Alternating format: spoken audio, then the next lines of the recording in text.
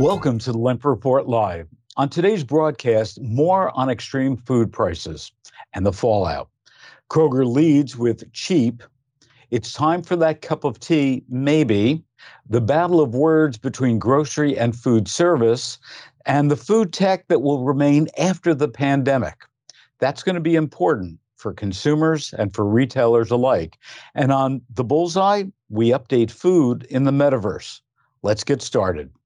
So, Sally, let's talk about how this extreme weather can push food prices even higher. Consumers are complaining now, just about everything. In fact, last night on 60 Minutes, they pushed President Biden on the price of food. They brought that up and talked about inflation. But according to this report from CNN Business, food prices are going to continue to go up. Yes, Phil, we have extreme weather conditions going on right now that are affecting these major parts of our agricultural system here in the country. We've got drought going on, we've got flooding going on. Our fruits and vegetables and nuts are in our supply is affected because of California and Texas being the states that mostly provide those, and they are just under some really bad weather right now, some extreme heat, and it doesn't look like it's going to get much better soon.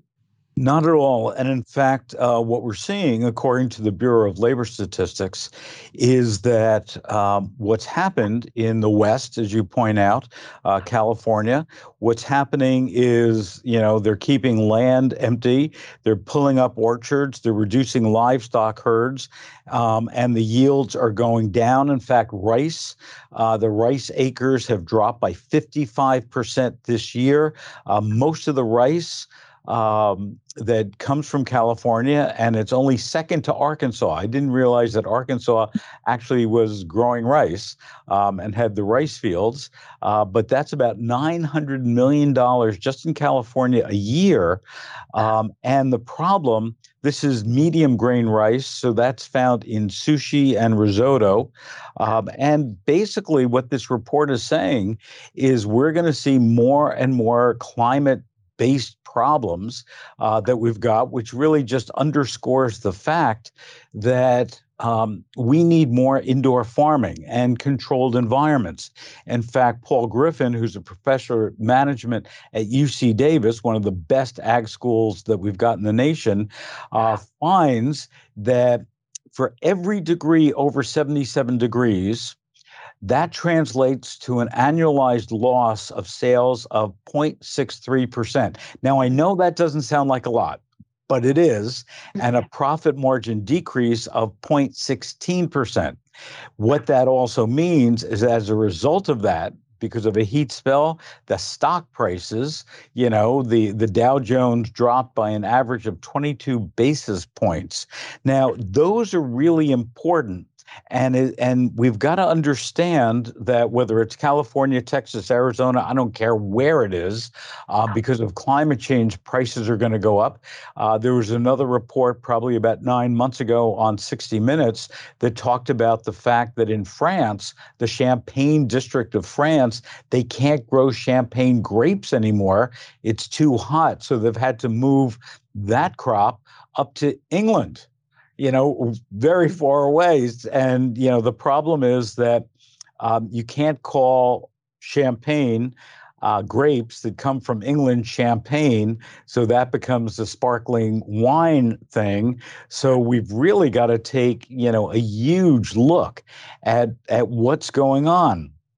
So Kroger has decided to announce a new private label. Tell us about that.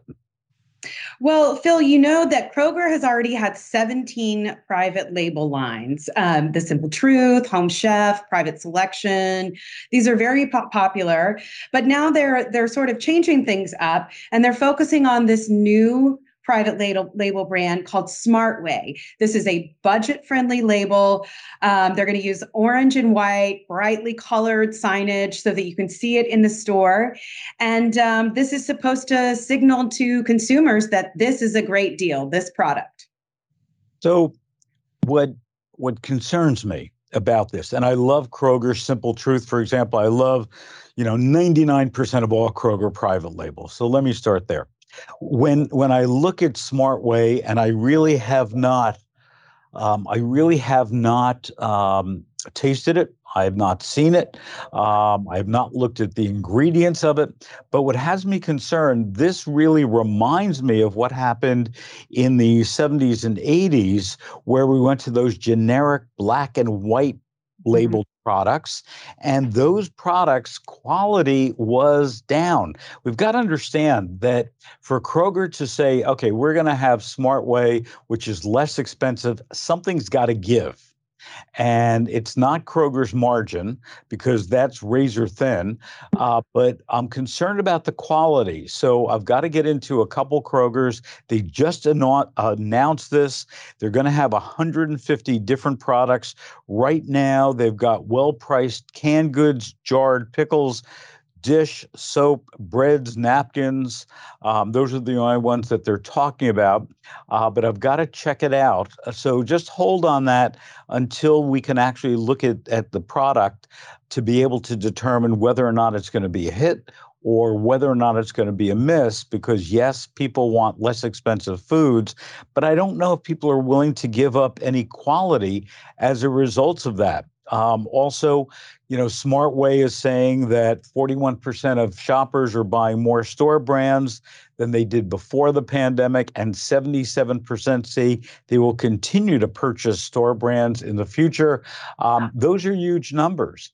And to be honest with you, it's a great opportunity for not only Kroger, but every retailer to really build up their store brands. That's the great news, but you've got to have the quality there to maintain that. So a new study has come out of the UK. It's all about tea. We know that tea is good for us. We know that more tea is sold across the globe than coffee is. And what I like about this study, they followed 500,000 adults for up to 14 years. So, when we look at studies like this, there are really some great learnings. There's a lot of people that are looking at this survey and saying there's not enough evidence to advise changing tea habits, but 500,000 adults, 14 years, there's got to be something to that. And Sally, what did they find?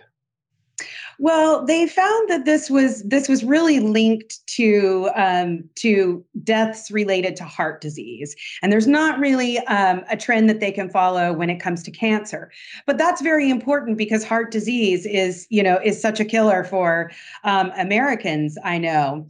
I wonder also if, a lot of people drink tea in the UK and what that number is compared to Americans. Americans seem to drink more coffee than they do tea. And the question in there is your typical American tea drinker, do they have a healthier diet profile already? So there are some variables in this study, but showing us that 9 to 13% lower risk of death if you are drinking tea. And it's black tea, it's not herbal tea. So, let's remember, if these stats are important to you as a retailer to promote it or as a consumer to drink tea, it's not about herbal tea. It's about the plain old black tea that we see on the shelves. Also, when we look at food service, the Wall Street Journal reports that while grocery prices were up 13.1%, from the month before, restaurant prices only went up 7.6%. So basically, especially fast food restaurants are now saying, hey, come to us. It's cheaper than making your food at home. And in fact, 58% of the TV ads, not only TV ads, but all kinds of ads that happened in August were all about special offers, discounts, mobile app, or loyalty benefits. That's between May and August of this year. Restaurant Business Magazine shows that 80% of U.S. consumers are eating out less. That certainly is hurting the food service business. 75% said they're going to bars less often. So when we look at this battle between, grocers saying, eat at home, you can save money, fast food restaurants saying, forget that, come to us, you're going to save more money. What's up? Yes, and I think, the restaurant industry was hit in such a tremendously challenging way because of the pandemic. And, even though they adjusted into curbside and delivery, a lot of them, we saw a lot of restaurants close. And so I'm sure that they are offering deals and not raising their prices as much because they are trying to get those customers back and recover from this situation. But the other thing is that I think, yes, there's a real disconnect here to maybe we're not messaging enough to people how they can affordably eat at home. There's an example in this article that we read of someone saying, I went to a KFC meal cost $7, and her grocery bill compared to that would have been $19 is what she found. So there's a problem there in us showing how to people how to shop so that they can make things for less at home. And then there's this problem of cheap fast food that also is making us not eat well.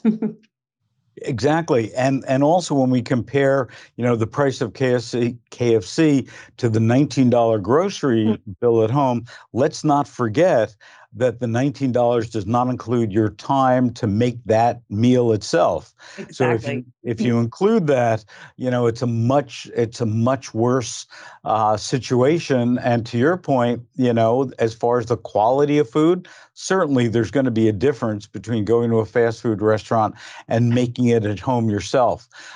One of the good things about the pandemic is it really ramped up everything that we know in grocery, in food service, as it relates to technology. And the Food Institute just published a report about how some of this technology is going to remain after the pandemic, and it's going to help.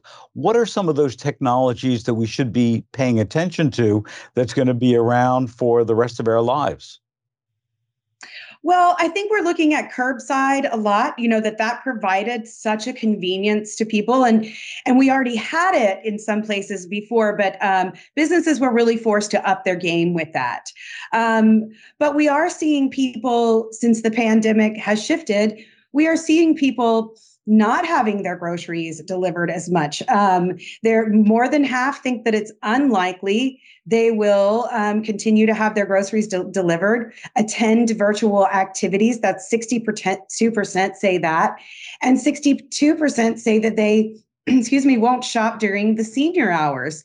So these especially if they're not seniors. Exactly, especially if they're not seniors. Yes.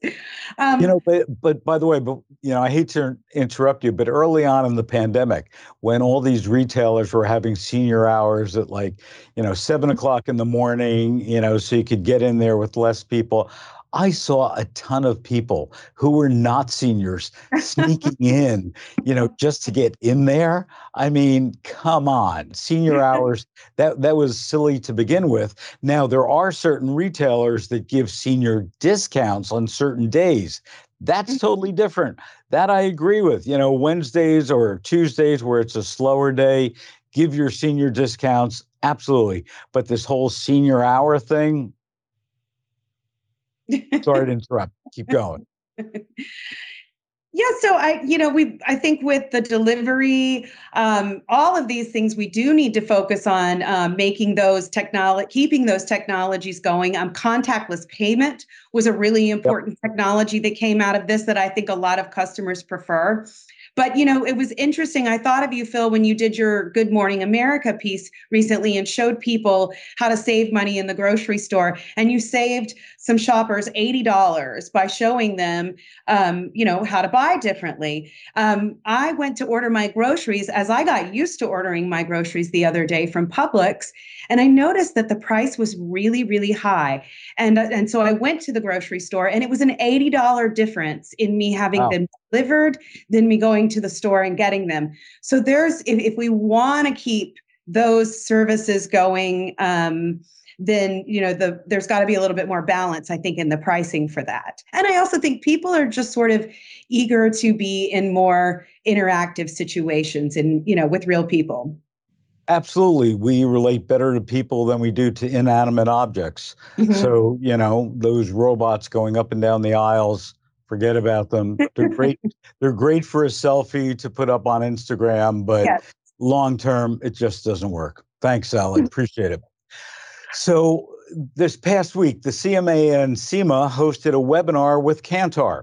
In this webinar, Kantar discussed the future of category leadership in an omni-commerce world and the shifting balance of power in a post-COVID landscape. Members of the CMA can access the full replay of the webinar in the resource library. Non-members should visit catman.global to contact the association about membership. Let's take a look. And we heard, from retailers as well, just directly about some of their concerns. Antiquated consumer insights. Consumer behaviors have shifted dramatically, rendering historical models at best of questionable value. That ties into that idea that shopper insights is an important area for investment. Supply chain, inflation, labor, all of these are things that we heard from retailers, both quantitatively, as I showed on the previous slide, but also they felt that it was important enough to let us know directly that these are all areas that, even though they're ready to start talking strategically, we know that these are still big hurdles that we need to work through as we think about 2022 and 2023. On today's Bullseye, Eater asks if I can eat it in the metaverse. Jaya Saxena at Eater is a 35-year-old who says she's challenged by food in the metaverse. She doesn't leave us with the impression that she either wants or understands the connection of food brands' excitement about the possibilities and their future in the metaverse.